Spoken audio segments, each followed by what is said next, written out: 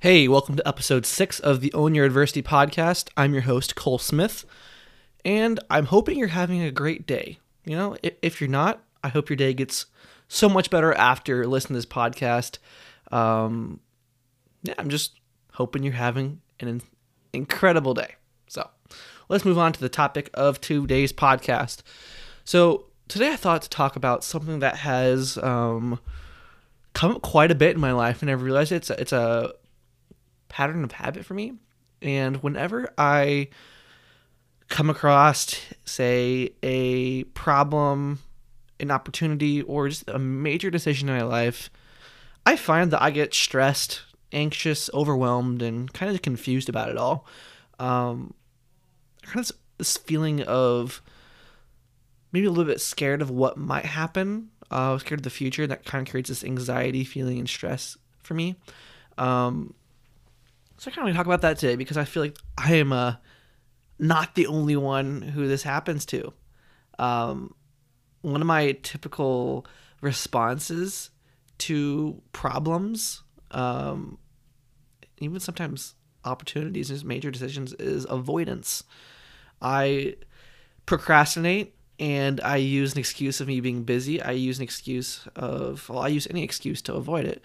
And I've realized I do that. So because of that, I have to take things head on. I have to, think about it and not avoid the conversation or avoid the topic. Because when you have a hard conversation, whether that be a problem in a relationship or a major decision to make, you can't avoid it. When you avoid it, it won't get better.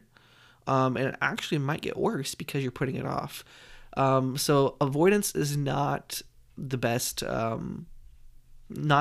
answer, because I did that for a long time with a lot of the problems I had in my life, personal problems about things that had happened in my past, things that I didn't deal with. I took all that, call it trauma or problems and issues, put it in like a little shoebox and threw it in the back of my closet per se. And it stayed there and it got worse and worse and worse until I actually did something with it. So avoiding your problems or avoiding a major decision is not the thing to do. Avoiding an opportunity is not the thing to do. So today I'm going to talk about decision making, talking about how to get over that and how to kind of put yourself in the best position to take action and get what you want out of life. So let's get into it. So with decision making, I've realized that there's kind of a few different paths you can take. There's like the yes path, the positive path. There's the no path, or the negative response. So like a yes, no. Sometimes there's like path 1, path 2. They're not even positive or negative. And there's also the no response, or the avoidance. And that's something I'm an expert in. So I want to say sometimes the no response is the best action. Sometimes it's not. So it's going to be really case by case by decision. The only way you're going to know what the best decision is if you think about it and give it attention and not avoid it. So these decisions that we make, I've realized it really depends on the importance of them, but some of them can move us forward, some of them can move us backward. Hell, sometimes they move us diagonally, and sometimes they don't move us anywhere. Sometimes those major decisions that we think we're going to make don't really end up doing anything at all. Nothing positive, nothing negative. They just don't do anything. And I've realized that these decisions we make, or these options we have, there's not like a finite list of them. There's not like a finite number of paths to take. There's an infinite amount of possibilities. The world isn't really yes or no, black or white, forward or backwards. Like, I think we think very linearly, and because of that, makes our decision-making process very binary, meaning it has to go one of two ways, or we narrow things down to just one of a few paths. But in reality, there's so many nuances in the decisions we make, and so many nuances in the situations we're in, that there's really an infinite amount of ways to go about something. if you really map it out and you branch off at every like point of variability in a situation, it becomes an infinite amount of paths you could take. And I think that should be something that's kind of comforting, because many of them, there's not just one. I would say more often than not, there's not just one singular path that gets you to your desired destination. There's many. So if you've made a certain situation at some point, or a certain decision at some point, that does not mean you can't get to where you want to go down the road. It's like, I kind of view as decisions as, there's not many decisions that are like, you can't move back. You can't like move back past this. Or there's no like point of no return decision when it comes to many things in life. I don't know, when I just opened this idea that we have like an infinite amount of possibilities or infinite amount of like decisions we can make, it really opened up my world and allowed me to think more creatively and get out of the side of the box with my decision making. It really made me able to make the most of the opportunities at hand. I've also realized that usually the best opportunities, the best decisions aren't always the most evident. Sometimes you do a little more creative. You know what? Sometimes those decisions or opportunities disguise themselves as problems.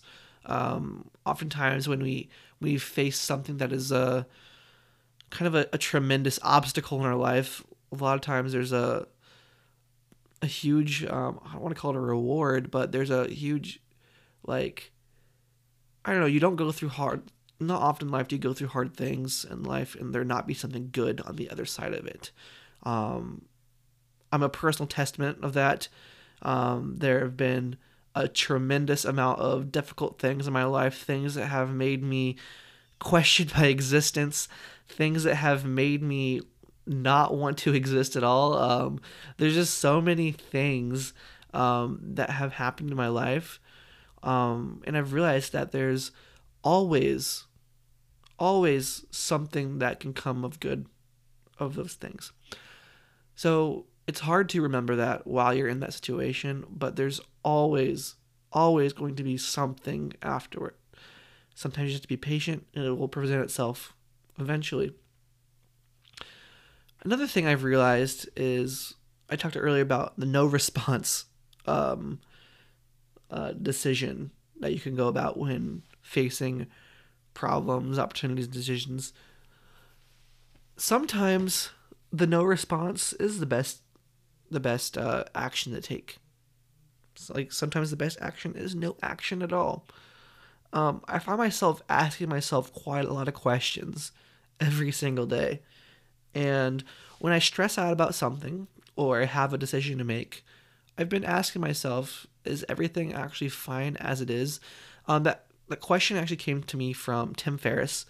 And if you're not familiar with Tim Ferriss is a guy, I want to call him in like the entrepreneurial self-help space. Not a guru by any means. Well, kinda. But he's not one to sell you anything other than his books, and which is good. But he has this list of, I think, 17 questions that changed his life, and they're all very introspective questions that can apply to business, can apply to relationships, can apply to how you view yourself, how you view the world. They're kind of just like life-altering or world-altering, reality-altering questions that you should ask yourself from time to time. And one of them was, is everything fine as it is? And that has been something that's been, sometimes we get like antsy to make a decision or antsy to take action on something, when in reality that action isn't something that's actually going to help us. It's not going to be something that's all that important. Sometimes you realize that, yeah, you could get a positive outcome out of that, doing that thing, but it's not worth it to you because you don't really value that thing that you would get. So think very long term, not just short term, about decision making. There's a whole lot of nuances in decision making that I'm probably not going to get to. But I hope a few of these things that I hope they just help you not stress over decisions and problems in life. You know, a lot of times we'll have tough conversations that come up, whether it be at work, in a relationship, and sometimes you just want to hide your head and hide away and just run away from it. But that doesn't actually solve the problem. In reality, a lot of the times we should at least be entertaining conversations, seeing where they go. And I've found that conversations are the best way to solve problems or to make decisions, because it blends multiple opinions, point of views, knowledge, expertises. And if you're having a problem with someone in particular, whether it be in a relationship, those problems will not solve themselves. You need to have open communication. All of those things are important, but when it comes down to it, you really have to do what's best for you or the people around you or your situation. Make decisions that are in line with your values, what you, I guess your desires, all those things. You know, you have to think with yourself in mind. And I guess that's there's no really secret to decision making. If anything, I just wanted to open your eyes to that there's more than one path to take. There's more than two paths or three paths to take. There's an infinite amount of paths you can take. And if you feel like you've made the wrong choice, it's probably not too late. You can keep going, keep pushing forward, and get what you originally wanted. There are paths that are shorter, more direct, but there are also paths that are a bit more windier and take you on a little bit more of a scenic route. Those are sometimes the best routes, honestly, because you gain the most life experience out of those. You know, what you make up for in short-term gain with the direct paths, you make up for in the twistier path to get what you want. And on the scenic route, you make up in life experience on those. So you really can't lose when it comes to most decisions. So I guess it's also another thing just to think win-win about it all, because more often than not, decisions, the things we put the weight on, we put like the weight of the world on a decision, and it's not really all that important. Think back to like middle school or elementary school or even high school, the things that you thought were the biggest things in the world, like life-changing decisions. I don't know whether you're going to ask that one girl out to the dance, like in middle school, or let's see, who you're going to play with at recess. Like those are like life-changing decisions at that point. But it's also because at that point, your scale of the world was so much smaller. So don't put too much weight on the decisions you make. You know, more often than not, most decisions aren't actually all that important. You're going to find out that they don't have all that much impact as we'd like to think. We are not the president of the United States with our hand on the nuclear meltdown button. I don't know. It's just a lot of our decisions just aren't. They're not really all that important, or I would say they're not important. They're important in our lives, but in the grand scheme of things, they're not as impactful as we'd like to think. So yeah, our decisions are important, but they're not as most are not impactful, or as impactful as we'd like to believe. So I hope this helped. I know this is a problem that I continually struggle with. So reminder. Don't avoid your problems. At least think about them. Giving a no response or not responding to a problem and avoiding it are completely different things.